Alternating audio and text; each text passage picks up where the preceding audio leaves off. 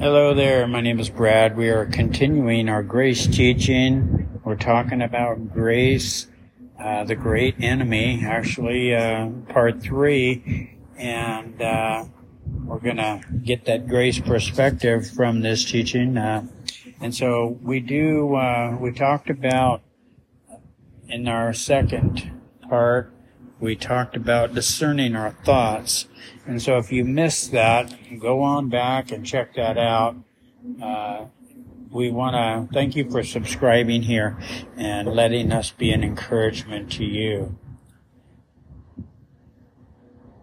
The accuser, Satan, the great enemy, that the Apostle Peter is referring to when he says the great enemy is like a roaring lion looking for someone to devour. He condemns.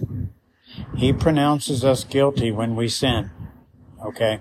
So keep this in mind. The Apostle Paul said this, and this is a key verse we want to start with. Romans 8:1 says, "So now there is no condemnation for those who belong to Christ Jesus." Do you belong to Christ Jesus, folks? If you do, there is no guilt. Jesus took your guilt. He was judged for all your sins. Okay? He was punished. God is not angry. Something the Holy Spirit laid on my heart when I sinned really good as a believer in Christ.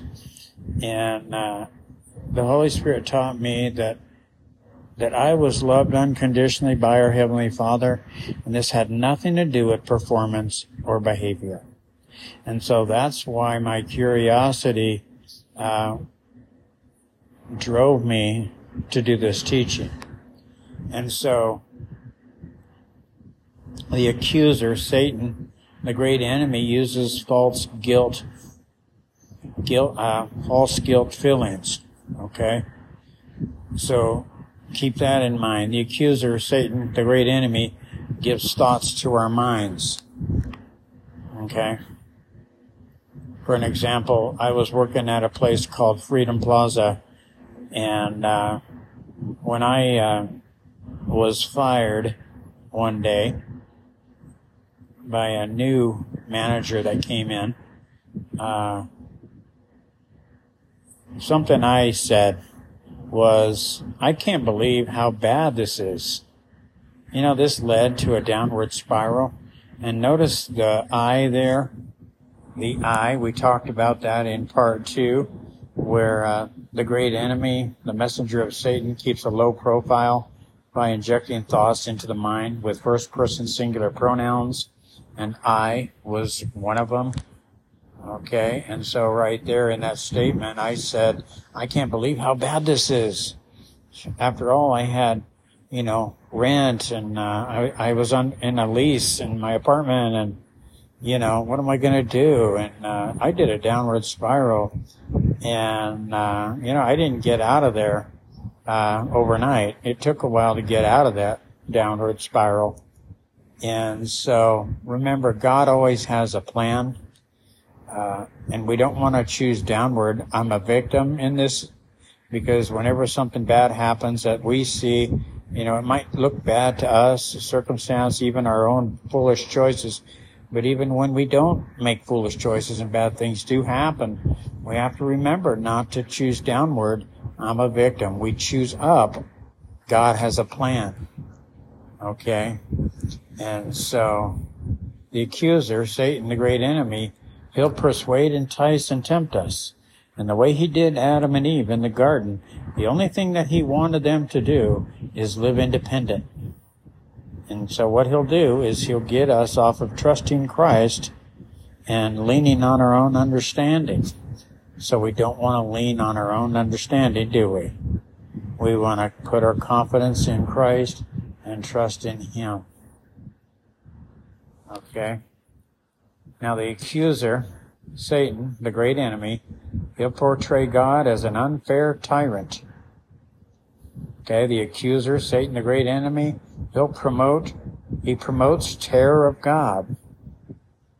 Remember to take every thought captive to the obedience of Christ. Okay? The Holy Spirit is in us to teach us everything we need to know.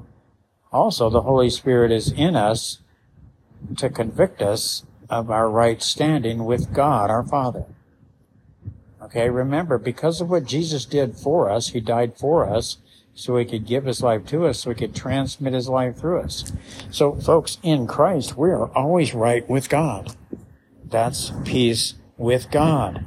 We're always at peace with God, regardless of performance or behavior. So don't listen to the lies of the enemy.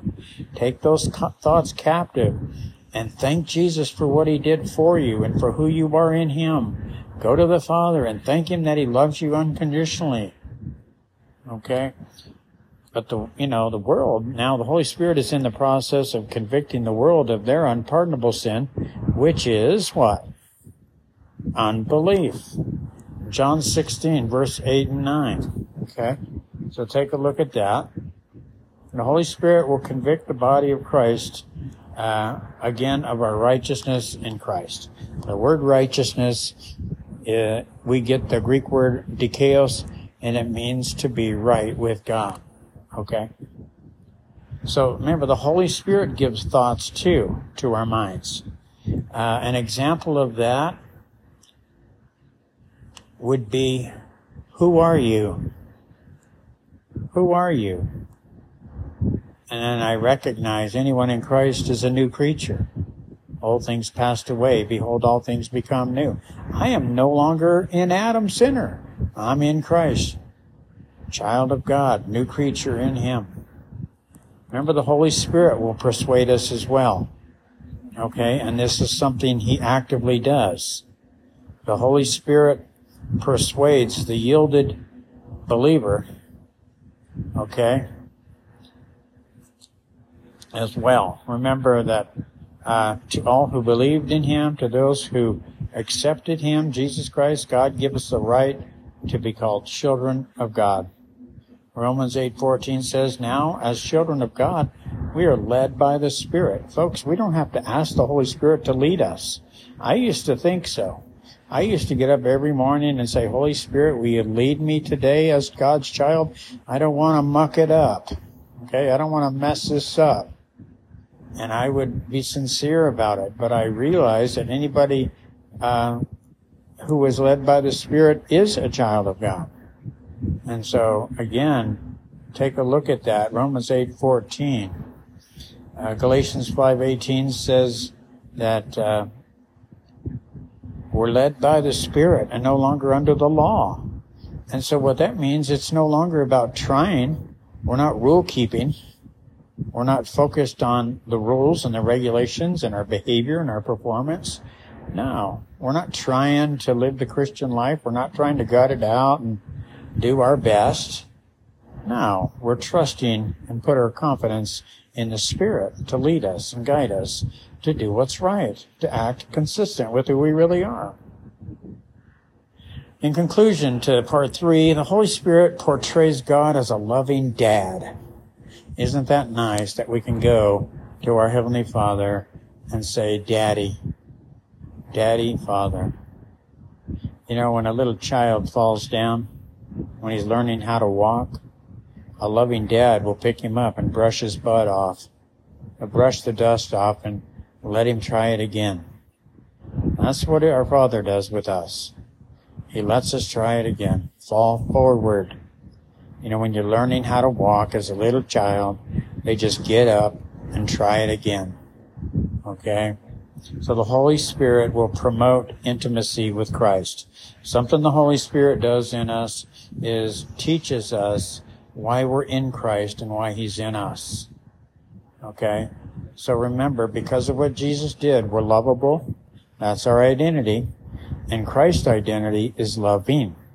Christ is in us, loving us unconditionally. Okay? Romans 7:4. In conclusion to part 3, therefore, my brethren, you also have become dead to the law through the body of Christ, that you may be married to another, to Him who was raised from the dead, that we should bear fruit to God. Folks, many churchianity, and when I say churchianity, I'm talking about the main majority of the church, believe that our wedding is in heaven, and they'll take you to Revelation. But can I just tell you that the Holy Spirit will teach us that our marriage was at conversion? We're actually the bride of Christ at conversion, and He's our spiritual husband, and He loves us unconditionally. Now, this might be really hard to grasp if we don't have the revelation of this, but I do want to say that, in that scripture, Romans 7:4, the Apostle Paul says, we're married to another. See the relationship there? It's not about religion anymore, folks. It's about a personal, intimate relationship with Jesus Christ. And this has been part 3 of The Great Enemy. Stay tuned for part 4. God bless.